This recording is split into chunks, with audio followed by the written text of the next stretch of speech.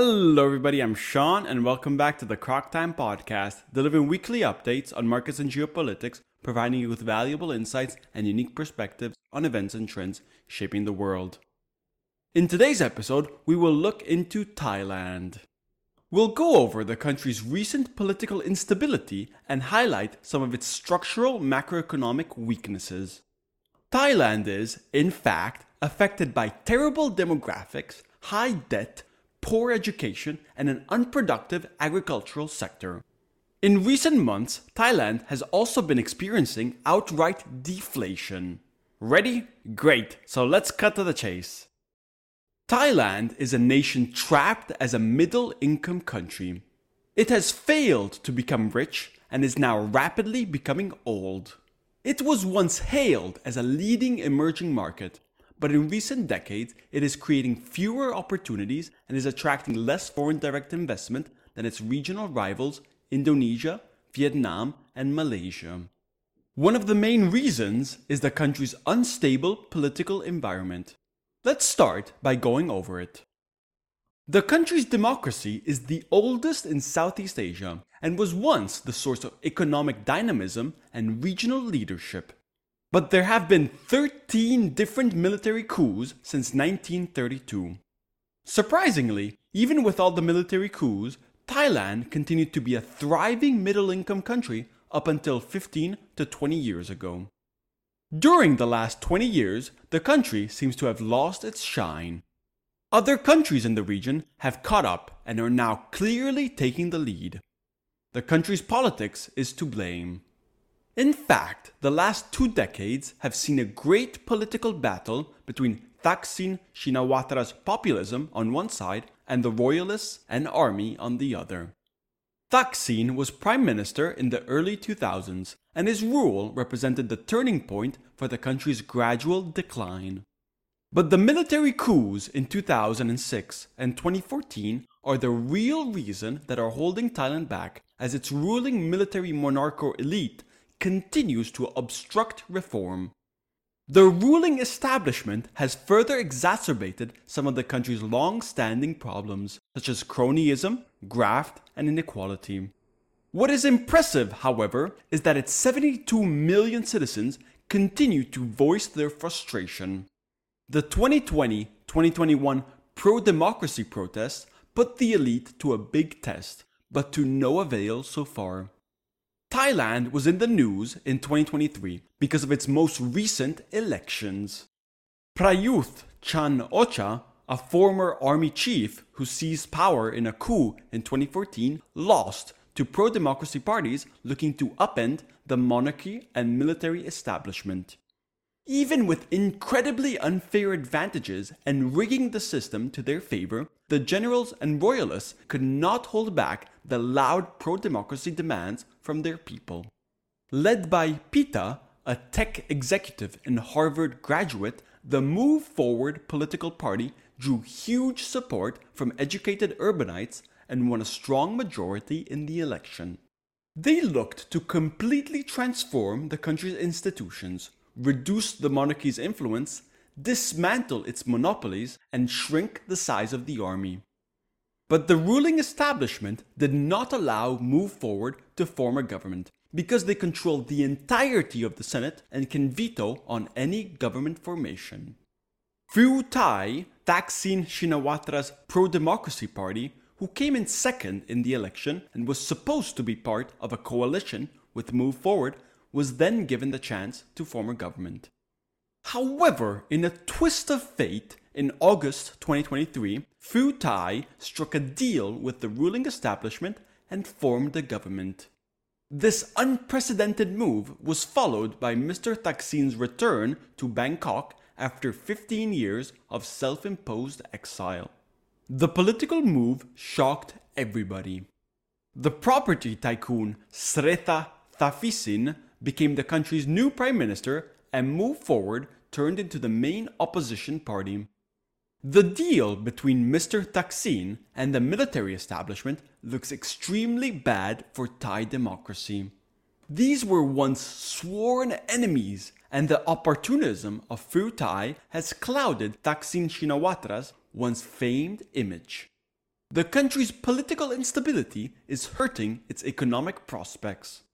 Interestingly, while the ruling elites make the democratic transition harder, Thailand was actually the world's most improved democracy in 2022 because of a healthier political opposition, according to EIU. Thailand's political instability is also having an effect on its economy.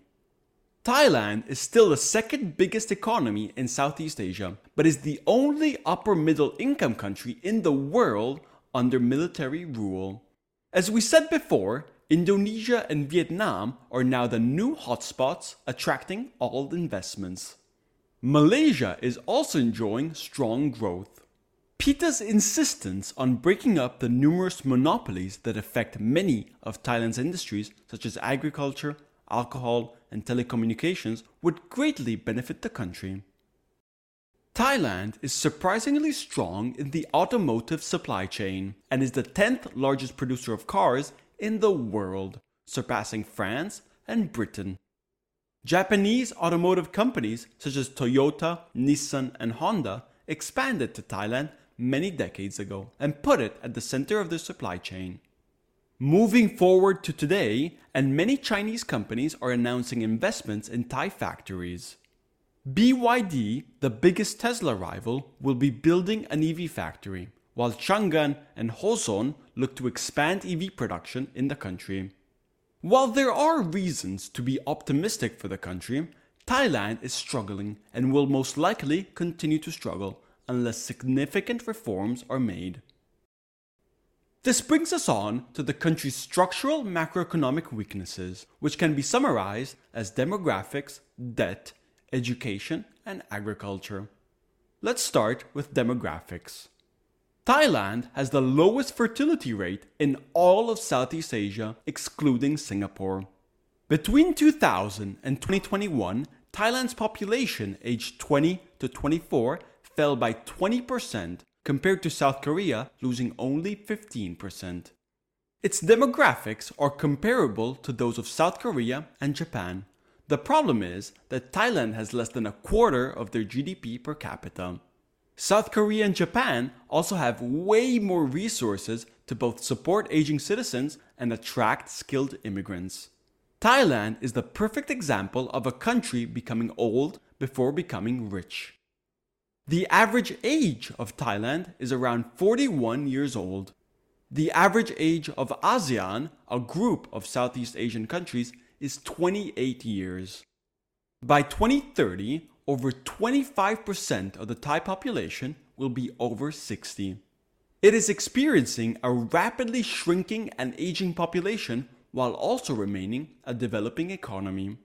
One answer, which makes sense, would be to open up the country and attract immigration. But the pool of potential labor could dry up really fast, as countries such as Cambodia, Vietnam, and Malaysia grow much faster than Thailand. Why would they migrate to a stagnating country? Let's now move over to the country's debt situation. Thai household debt has now surged to 90% of GDP, up from 60% in 2010. Around a third of its people owe around $454 billion to local lenders. Thailand's debt ratio is higher than the US or Germany and is just behind South Korea and Hong Kong. This threatens economic growth and financial stability. There are also increasing reports of late payments for car and housing loans, as savings accumulated during the pandemic have dried up. Tourism is picking up pace, but it has failed to bring the much-needed boost to the economy. The high debt load is putting significant pressure on household consumption. This debt binge doesn't look very sustainable. In terms of education, Thailand has also been lagging when looking at education metrics. The country has seen declines in university enrollments. Its gross tertiary enrollment ratio, the number enrolled in tertiary education over the main level age cohort, peaked in the early 2010s and has been falling ever since. But this is mostly the consequence of a stagnating economy and political instability. Turning our attention to agriculture, it still represents a major pillar of the Thai economy, which isn't uncommon in Southeast Asia. Agriculture produces 1/10 of the country's GDP and employs 1/3 of its labor force. Rice is the main crop, although there has been some diversification into fruit in recent years. Thailand accounts for 14% of international rice trade, which is very impressive. However, the main challenge from this sector is that its farms are not very productive or efficient. Thailand could produce much more rice and fruit, but is struggling to maintain its production levels. Its average yields are lower than Vietnam, Cambodia, and Laos, which is very embarrassing. This is due to the small size of an average Thai farm. The country's aging population is another factor affecting productivity, as farmers are either too old or too poor to invest in equipment or infrastructure to improve efficiency. This dim economic prospect is affecting the country's inflation rate, which in recent months is in deflation territory. The country is staging the region's slowest economic recovery post-pandemic, with consumer prices falling for 3 straight months through December. This indicates that demand is very weak. The country's central bank publicly said that deflation is due to government subsidies for fuel and electricity. But the new prime minister believes that cheaper borrowing costs are needed to boost credit demand. Lower interest rates could also help household debt from turning into a bigger problem. The challenges faced by Thailand are very unique. Political instability has certainly been very detrimental in hurting economic development and putting the country on the back foot. Reforms are desperately needed to turn things around. The country's debt and demographic trajectories are very worrying for the future of the nation. Thailand's weaknesses are the result of an unequal economy with a concentration of resources and power around large conglomerates and the wealthy. The country is stuck in the middle and serves as a lesson to many other developing countries around the world. Thank you, and I hope you enjoyed this episode of Cock Time. Please leave a review and follow me wherever you get your podcast, and I'll be back next time with more insightful research.